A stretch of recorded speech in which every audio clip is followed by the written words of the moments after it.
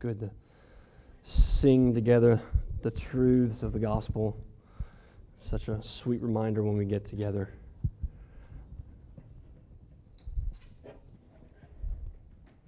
Sometimes when we gather together, it's easy to have flooded the guilt and the shame and the sin from this previous week. And yet as we sing together, we're reminded that as unworthy recipients of the gospel, we certainly deserve our just due of the wrath of God toward us, but Christ has absorbed it for us, and I love singing that together with you all each and every week. It is such a sweet reminder. If you have your Bibles, go ahead and turn to Hosea chapter 9.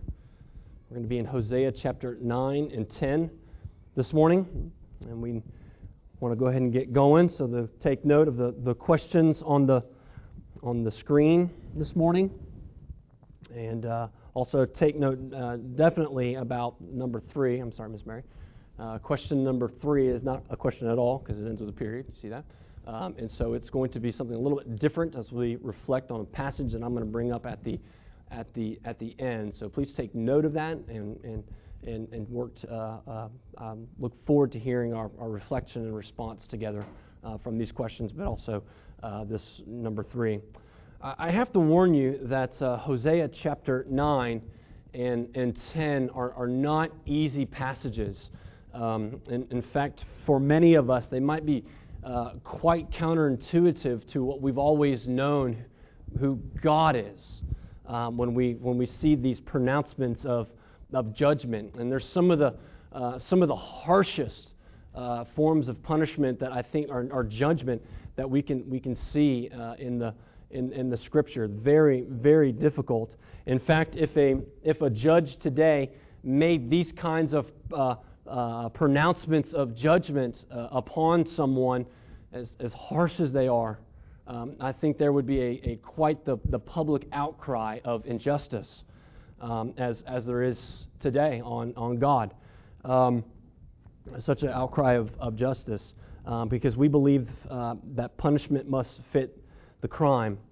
But these judgments in Hosea 9 and 10, they're not coming from a fallible, finite, sinful man or woman who is in a robe in a courtroom because they were voted in or appointed to that particular positions. But these judgments and these prophecies of judgments are given to us by the Lord, our God who is sovereign over all, who rules over all, who rules with omnipotent power.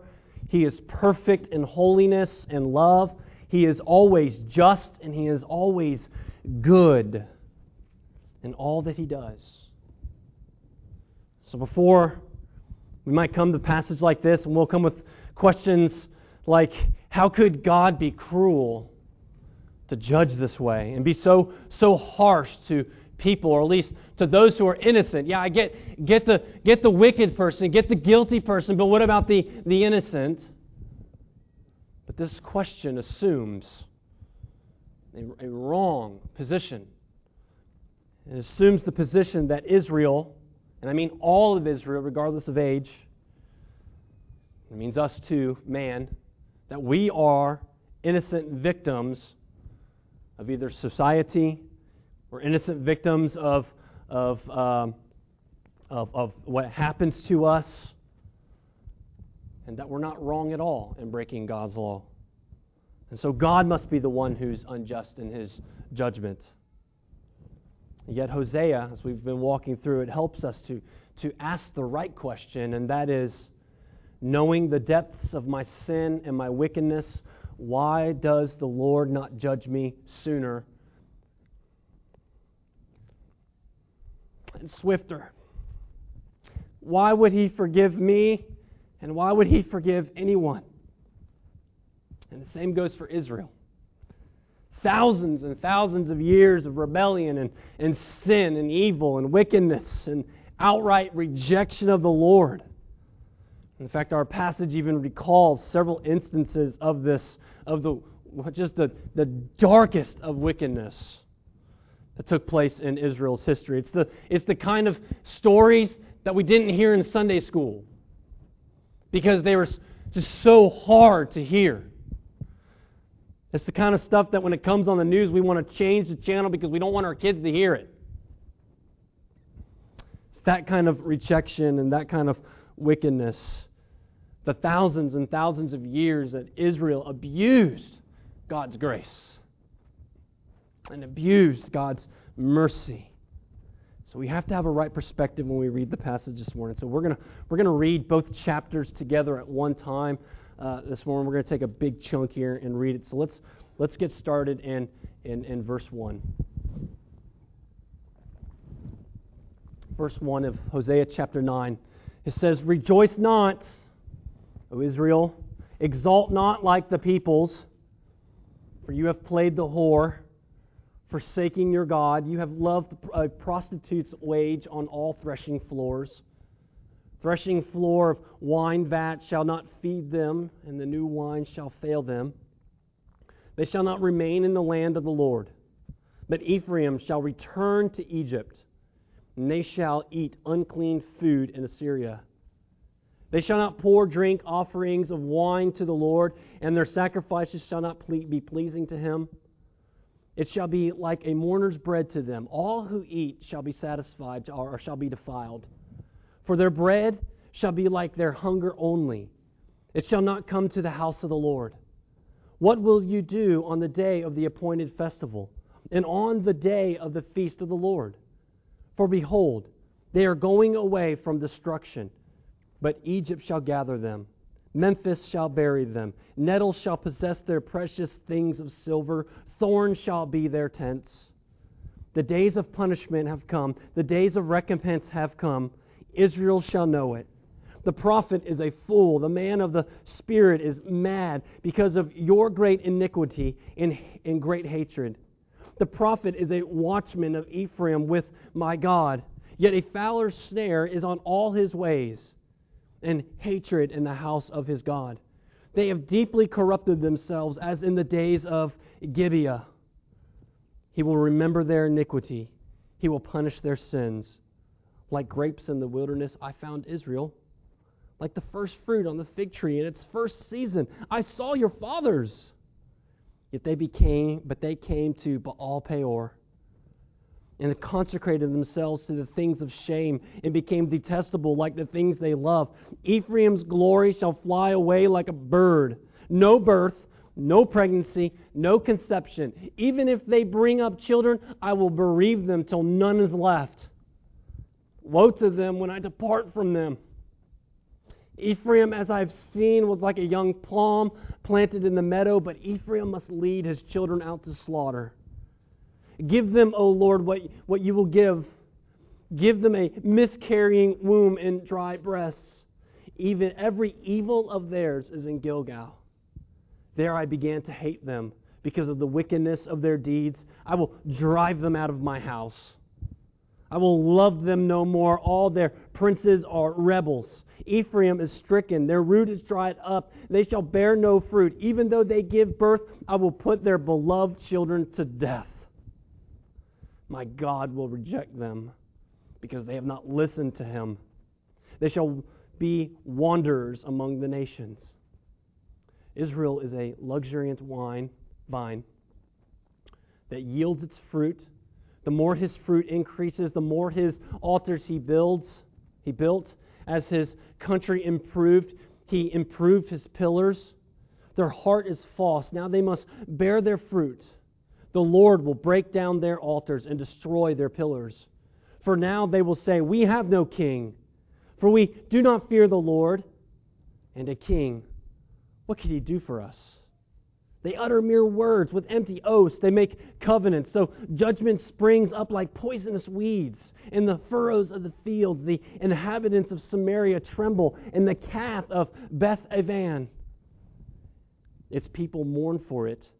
And so do its idolatrous priests, those who rejoice over it and over its glory, for it has departed from them. The thing itself shall be carried to Assyria as a tribute to the king. Ephraim shall be put to shame, and Israel shall be ashamed of its idol. Samaria's king shall perish like the twig of the face of the waters. The high priests of Aven, the sin of Israel, shall be destroyed.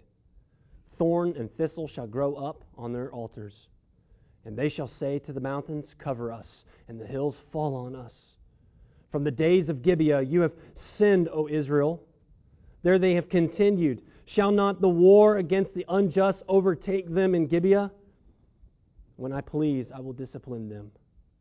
And the nations shall be gathered against them, and when they are bound up for their double iniquity. Ephraim was like a trained calf that I loved to thresh, and I spared her fair neck. But I will put Ephraim to the yoke. Judah must plow, Jacob must harrow for himself. Sow for yourself righteousness, reap steadfast love, break up your fallow ground. For it is time to seek the Lord, that He may come and rain righteousness upon you. You have plowed iniquity. You have reaped injustice. You have eaten the fruit of lies, because you have trusted in your own way and in the multitude of your warriors. Therefore, the tumult of war shall arise among your people, and all your fortresses shall be destroyed, as Shalman destroyed Beth Arbel on the day of the battle. Mothers were dashed into pieces with their children.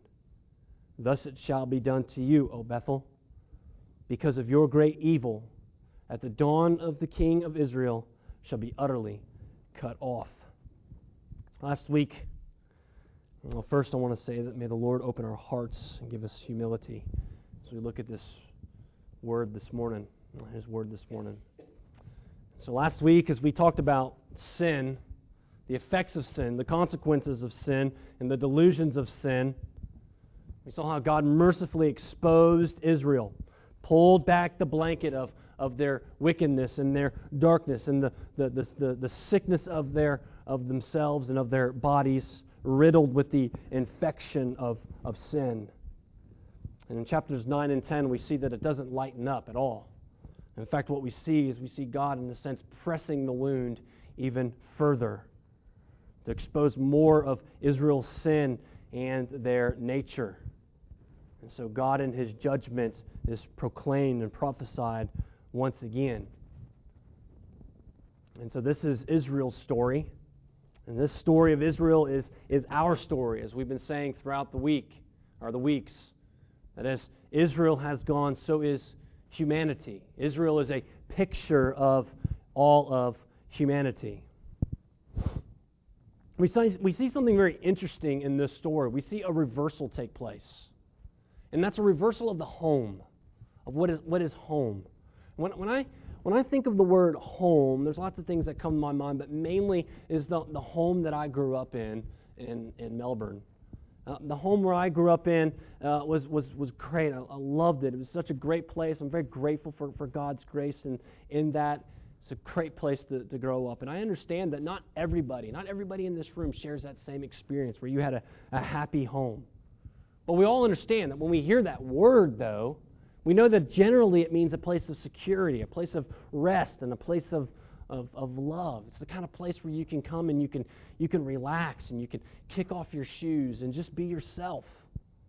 And so we make our homes and design our homes and get furniture, and we put pictures up and we paint colors in our home so that we can feel that comfort and that rest and security. You know, when we're at our home, we don't have to impress anyone. We don't have to impress anyone. We don't have to seek or win someone else's approval. You can just be you. That's home. We've been in Statesboro now for 8 years, and that's actually 8 years, I think, this week. We've been in Statesboro, and not to diminish other years, but it really seems in this past year where it really feels like for us as Roberts, I know for Christina and I definitely, that it feels like we're home. That we're really home. There isn't this lingering thought in my mind, Ben, this really isn't your house. This really isn't your place. And that was my mindset.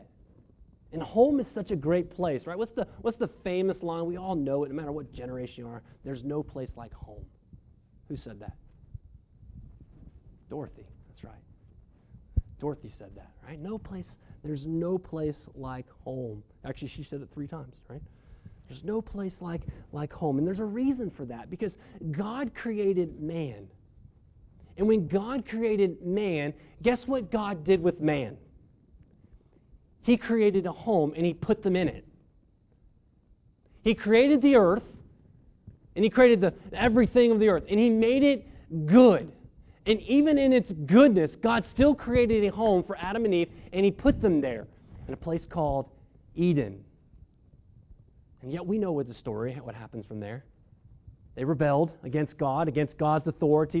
They believed the lie, the delusion that we talked about last week, the delusion that they know how to rule themselves better than God does. That they believe, and so do we, and every sin that we commit, every temptation we give into, is that we think that we will be more free without Him. And what ended up happening was enslavement. And we end up enslaved to sin, into ourself. And so this home that God provided and gave to them of safety and provision and abundance, God removed them from. God exiled them from this garden. And in the place is so important that this home idea that He put angels to guard its entrance with flaming swords so that we will never go back into. Humanity is a long way from Eden now, aren't we? We're a long way from Eden, but the point is still there, is we're still homeless. We're still homeless. The story continues, though. God called a man named Abram, called him out of his land to be a new people and a new nation, and He changed his name to Abraham, promised him a new beginning. And at the heart of the promise, and the heart of this new beginning and new people is Abraham, I'm gonna give you in your multitude of a family, I'm gonna give you a new home. I'm gonna give you a new home, a home that is flowing with milk and honey, which means abundance, right? It's not Willy Wonka's chocolate factory, right? Israel is not Willy Wonka land, right? And He's like, I'm gonna give you a place of just limitless abundance. And if you're obedient to Me, I will bless that abundance and continue in that abundance. And we know Abraham doesn't really get there. And eventually the people go into Egypt. That's far from that promise, isn't it? That's far from being at home. But God, holding to His promise, calls out Moses to deliver his people, and God, flexing the power of His might and His sovereign hand over all the nations, leads His people out. Leads them through the 10 plagues and the Passover. He parts the Red Sea, and he brings the people into the wilderness up to the mountain where Moses first encountered the Lord. In fact, we read a glimpse back to that in verse 10 of chapter 9. It says, like grapes in the wilderness, I found Israel. Like first fruit in the fig tree when it's first saw its season, I saw your fathers. He's pointing back to this. So this is where they became a nation. You know, a generation later, it took a whole other generation through Joshua. You guys know the story. You know what happened. But through Joshua, then God led His people into the promised land. And as they went into the land, the people were always to take note. They were always to take note that it was God who was leading the way. It was God who was going before them to drive out their enemies. And it was God who was going to provide them and make this land into a home. Into, by the way, a home that they didn't even build. They were going to move in to a new place of rest and provision and protection.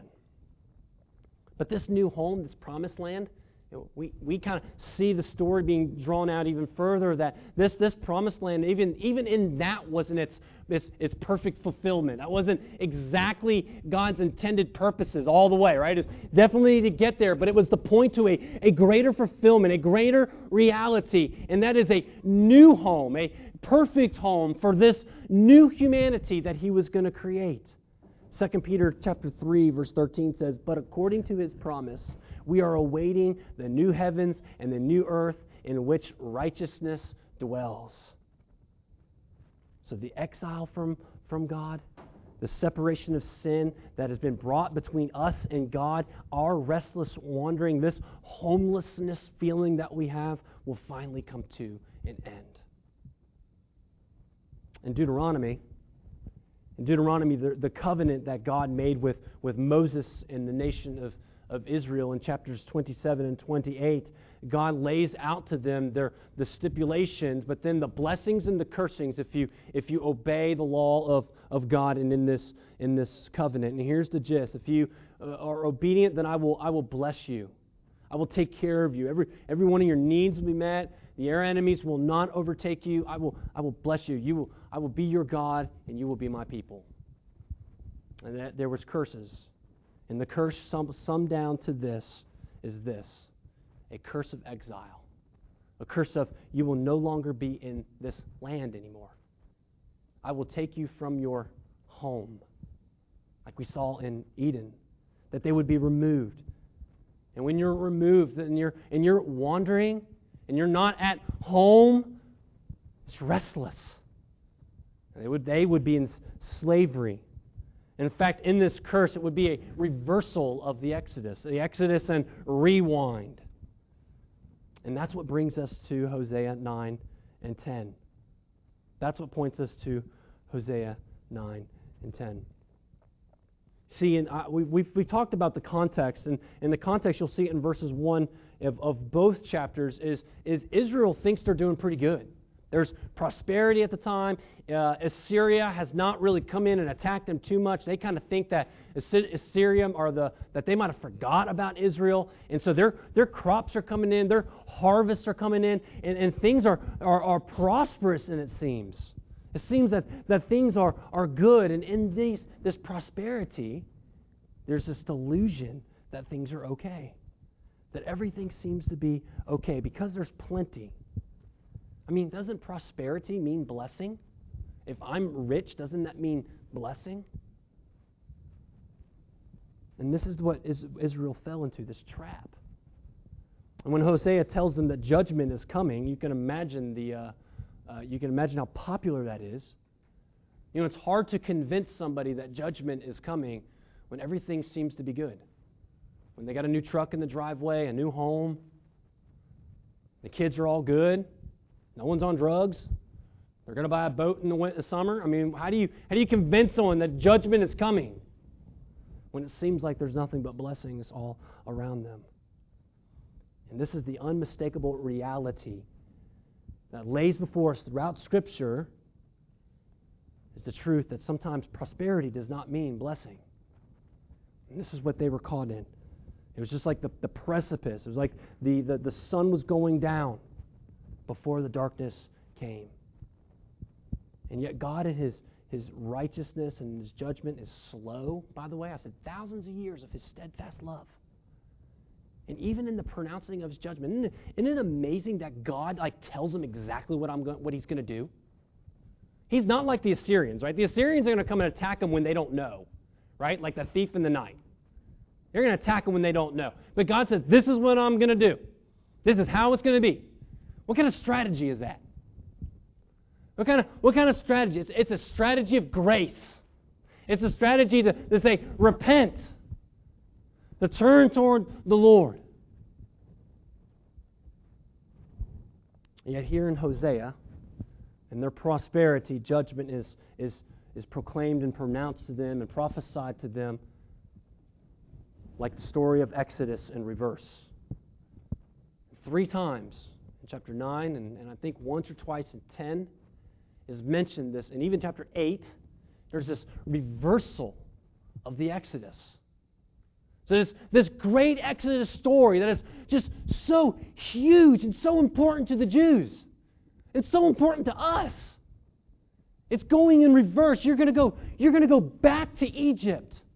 You're going to go back into slavery. You're going to go back into bondage. You're going to lose all sense of your identity. Everything that you have is going to be gone. All that gold and silver, gone. Those idols you trusted in, they are gone. Back into slavery you go. 3 times. And yet we know that Egypt is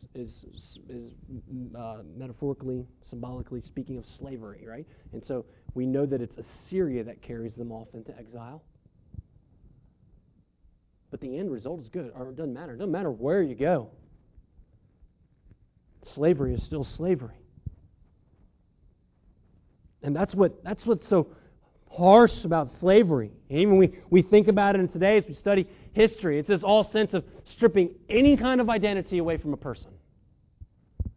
And this is what God is doing in His judgment, is reversing the Exodus to take them back into exile, back into slavery. They would be homeless once again. They're not at home in Egypt. They never find a home in Assyria. Back to where they were at Mount Sinai, where they were homeless there, where God found them as wild grapes. Remember back in verse 10. But tragically, everything goes wrong, as we knew.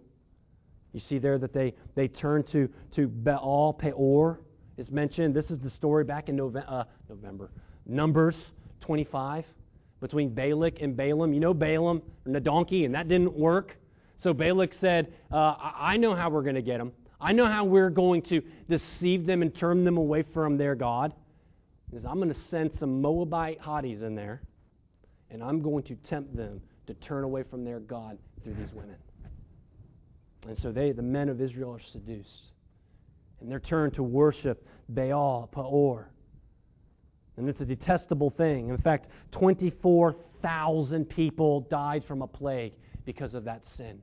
Like we're not talking very long after Mount Sinai. We're not talking very long from the first Exodus. Israel was guilty. And they're guilty of the same thing again. They're guilty of the same thing again. And this sin of going into such debauchery and rebellion and rejection against God deserves such a curse. And we talked a lot about last week how sin is just so dreadful. It has such dreadful consequences to it, such an unimaginable conclusion we see here in this passage. Look at verse 11 in chapter 9. It says, Ephraim's glory will fly away like a bird. And we want to think about a bird flying away, and that's cool. But their glory is going to fly away. What is their glory? Their glory is their children.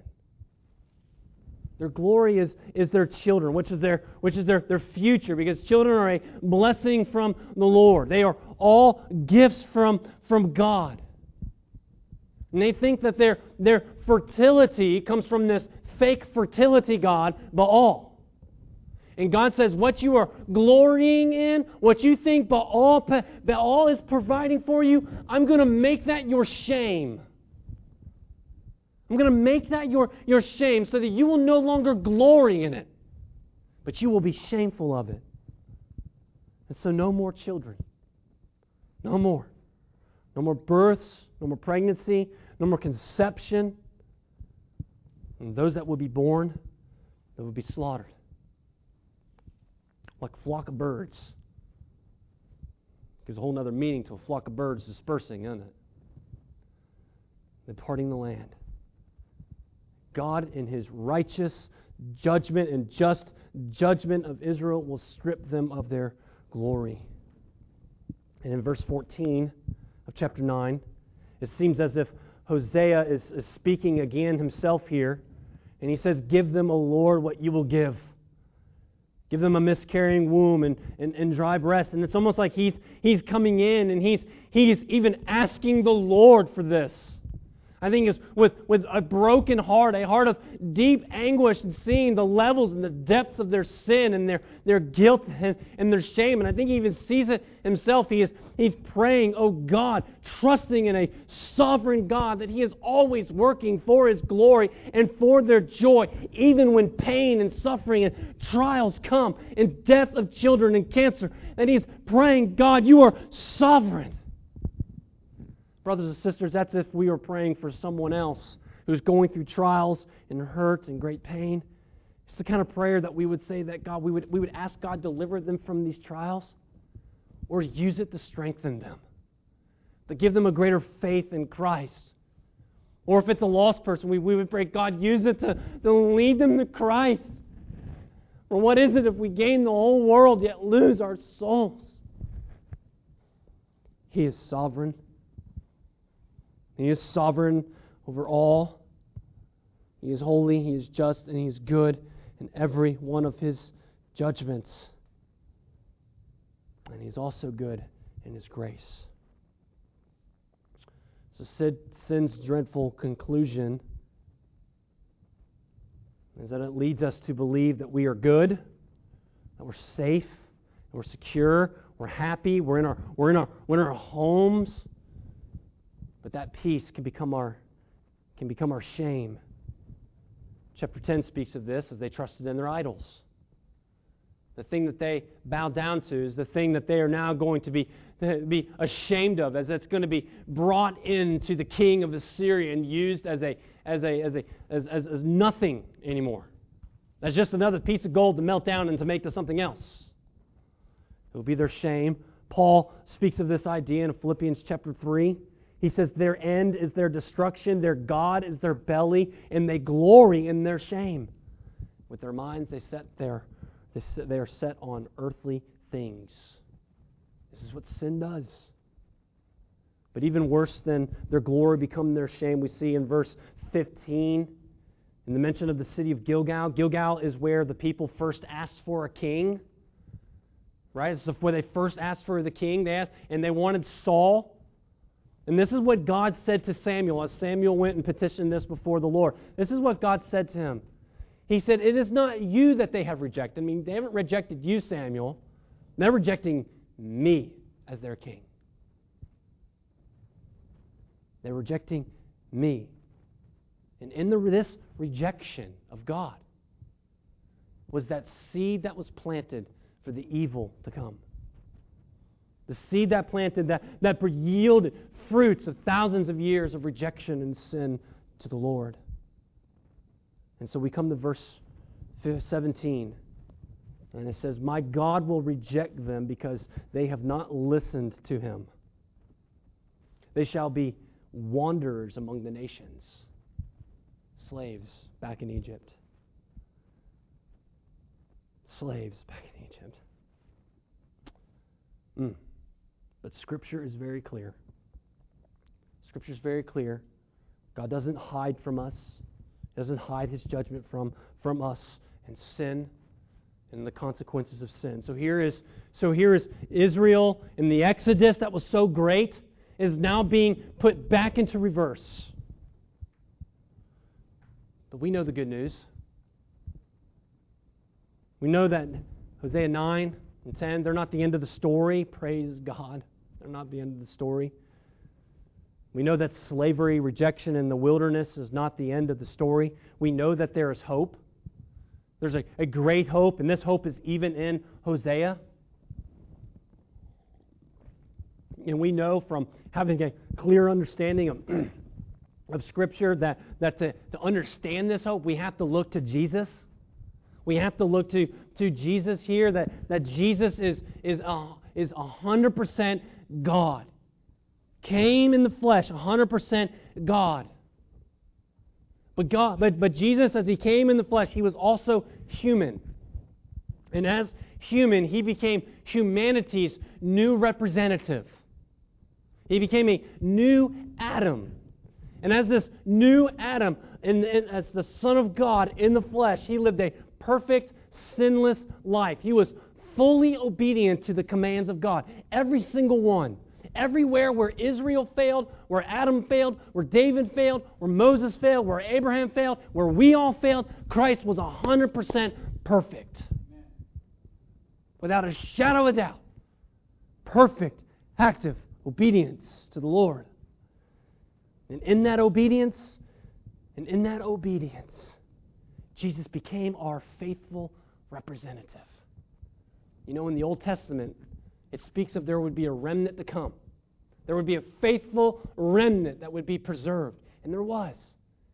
But that points forward to Jesus. Jesus was that faithful remnant that made it all the way to the end. In fact, all the way up to the cross. Jesus was the only faithful Israelite left, everybody turned from Jesus. He was God's faithful representative, and He was our representative. And it came down just to one person, Jesus. And so I want to show you this, that in Christ, this Exodus reversal reached its very climax. That in Christ, He was reversing the Exodus back to its greatest and worst moments.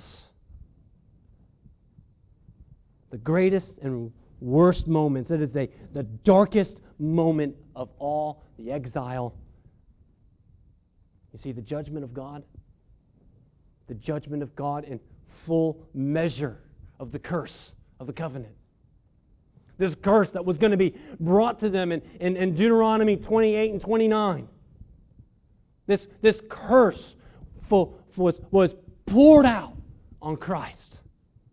You see, He was the only one that deserved those blessings. Remember the blessings of the covenant? He's the only one that deserves them. But as our representative, God poured out His wrath completely on Him. All the curses that were due to us, all the curse that was due to Israel, He poured out on His Son. Complete separation from His Father. My God, why have you forsaken me? God's judgment falls on Jesus in our place. This is the beauty of substitutionary atonement. He paid the sacrifice that we could not pay. I mean, look back at verse 17. Look at that. My God will reject them. Jesus.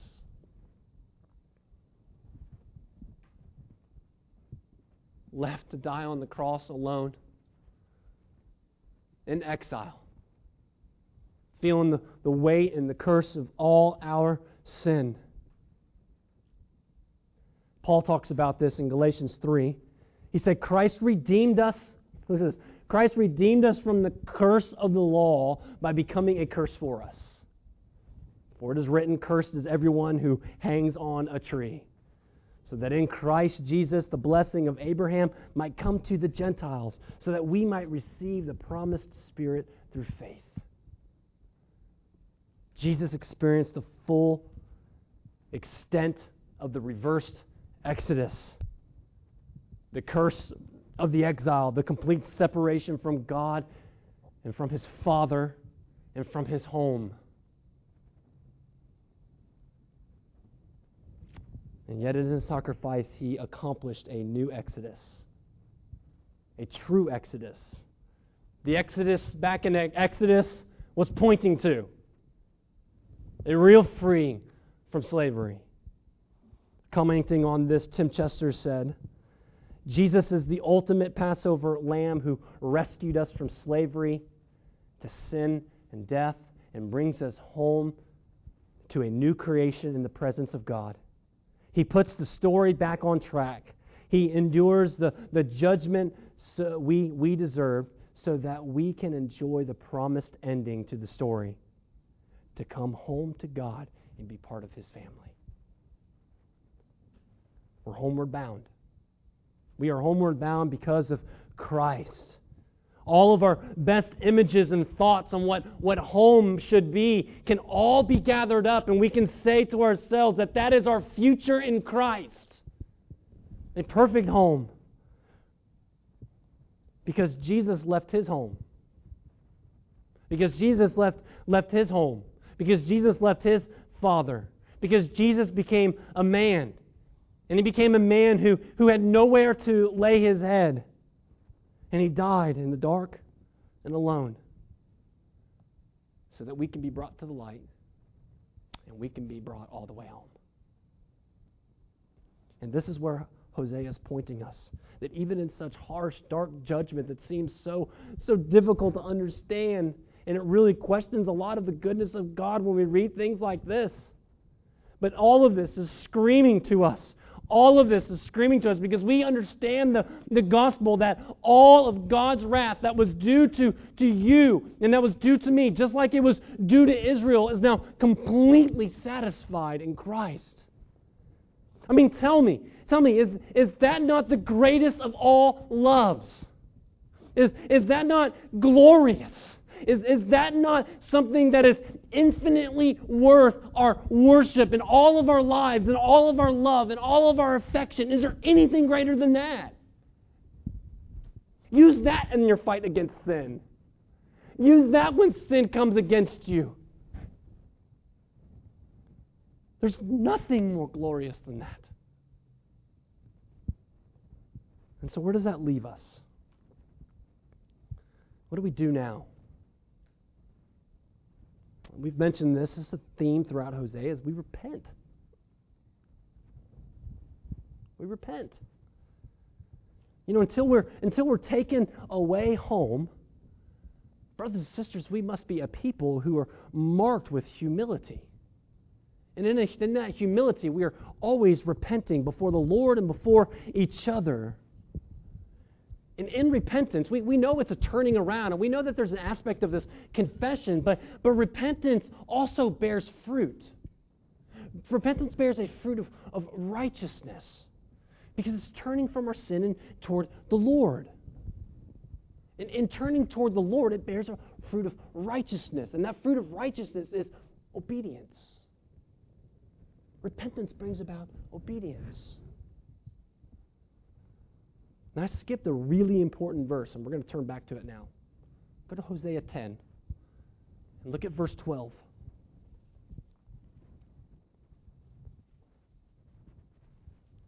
You all see that there? Hosea 10, verse 12. Sow for yourselves righteousness. All right, so we know what sow is. It means put out the seeds. Plant, garden, cultivate, sow for yourselves righteousness. Reap, gather, reap steadfast love. Break up your fallow ground. For it is time to seek the Lord, that He may come and rain righteousness upon you.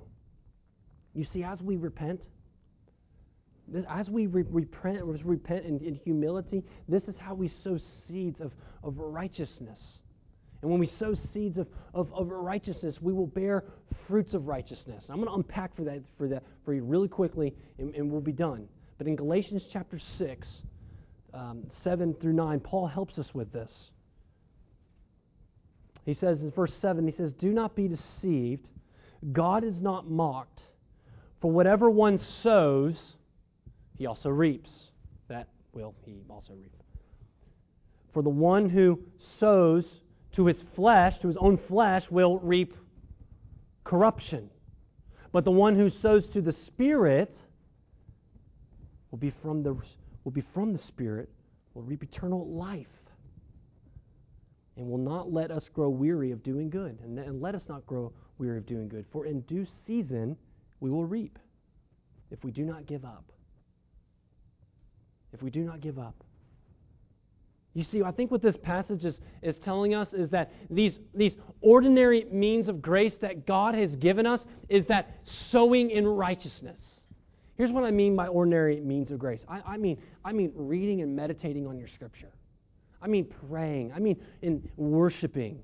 I mean gathering with the people. These are the ordinary means of grace that God has given us to sow seeds of righteousness.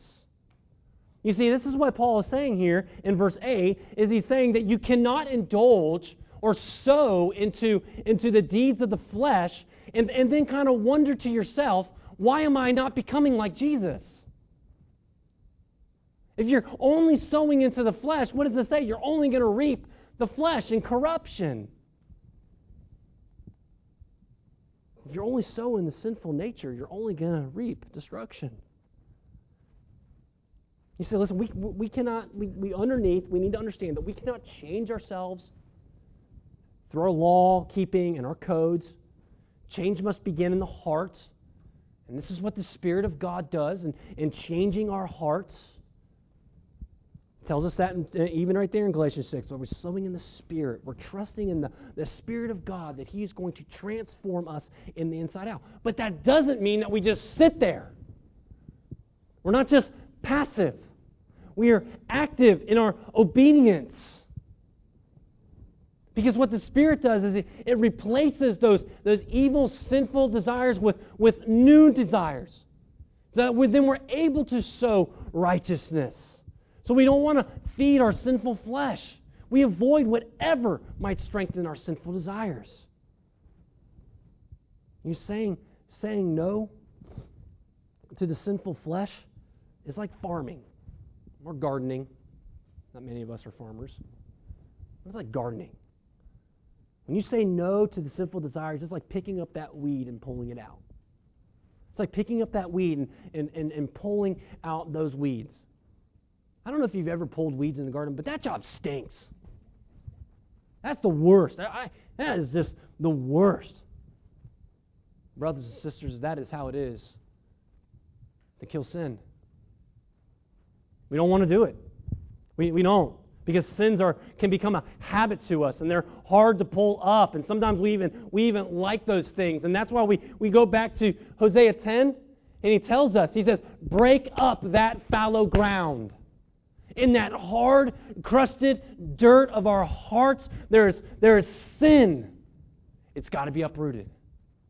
It's got to be pulled out. And you just can't pull the tops off, right? Because what's going to happen? It's just going to come right back. We have to kill it at its roots. And this is the constant fight against sin. Because weeds, they always want to get deep. They want to get deep into our hearts. And there's no easy way around this. There's no Roundup that does this job. We need the tools, the Word of God, the Spirit of God, as our trowels and our rakes, to break up that fallow ground of our hearts. To replace the weeds. We replace the weeds with the Spirit. I love that. As well as sin wants to put weeds there, we pull those out and we put in the Word of God. We plant the gospel into our hearts, and we plant it into our minds, and we use the Word of God that is given to us. We use these ordinary means of grace given to us. We meditate on His Word. We worship and we embed ourselves deeply within His church, within His people. We pray. We disciple someone. And then we get discipled. We get discipled by someone else. These are these ordinary means of grace that God has given us. Also, the participating in the Lord's Supper together. This is God's grace, and to build up faith in our lives, that we can weed out sin and break up that fallow ground so that we can sow for ourselves righteousness. And that He will come. And going back to that Galatians 6, it says, even when we don't see growth, wait on the Lord. Wait on the Lord. And even in verse 12 here in Hosea, it says, for He may come and rain righteousness upon you. And these seeds, as we see, these seeds of righteousness will produce a good harvest, will produce good fruit that we all can see, that everyone can delight in and give glory to God for. And this is how we act as those now been renewed by Christ. And as we saw the reversal of the Exodus, and then Christ bringing it right back again to the greater Exodus of freedom. I want to close with this. I don't want you to be disillusioned. You know, we're not at home yet. We're not there. There's still restlessness. We're still not 100% safe. There's still sin. There's still death. There's still pain. There's still sickness.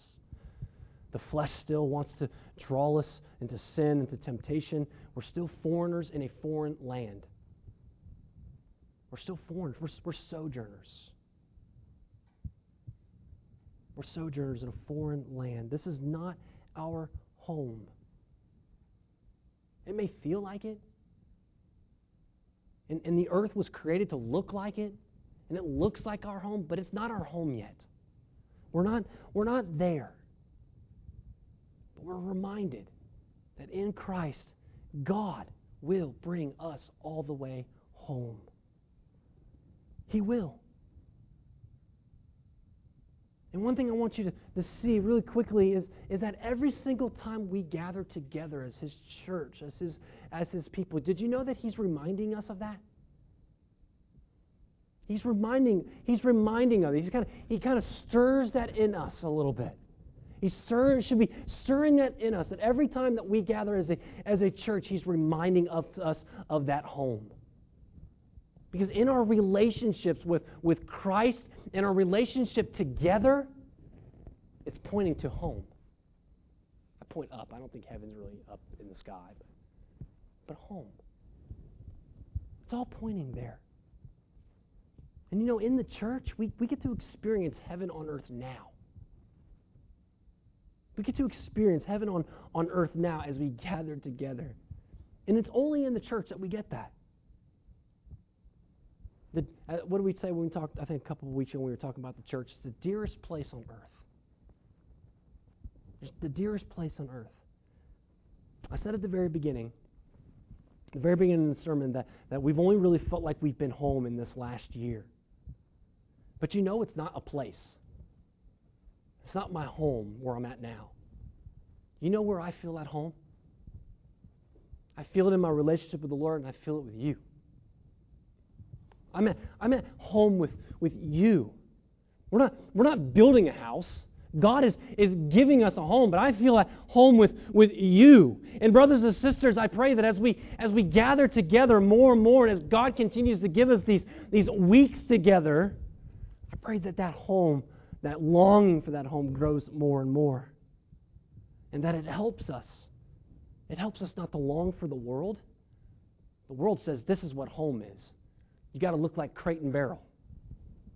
You got to have all those cool gadgets from Williams-Sonoma or Walmart, two different places here. You must have all the cool things, the newest and the greatest. That's what will make you feel home, brothers and sisters. It will only leave you wanting. It does not satisfy. But if you press into this and you sow seeds of righteousness in this, there will be satisfaction and joy. There will be satisfaction and joy. So let us press in together.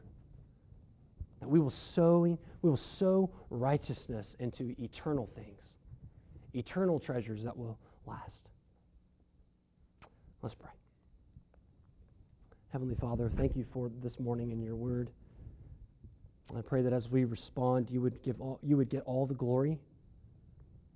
You'd help us to respond as encouraging one another. Thank you for your Son. Thank you for Him representing us as the greatest of all humanity to take upon our curse, the curse that was deserved to us, so that we can be brought home. And let us now remain faithful to sow seeds of righteousness, oh God, so that we may reap steadfast love. We pray these things for your glory. Amen.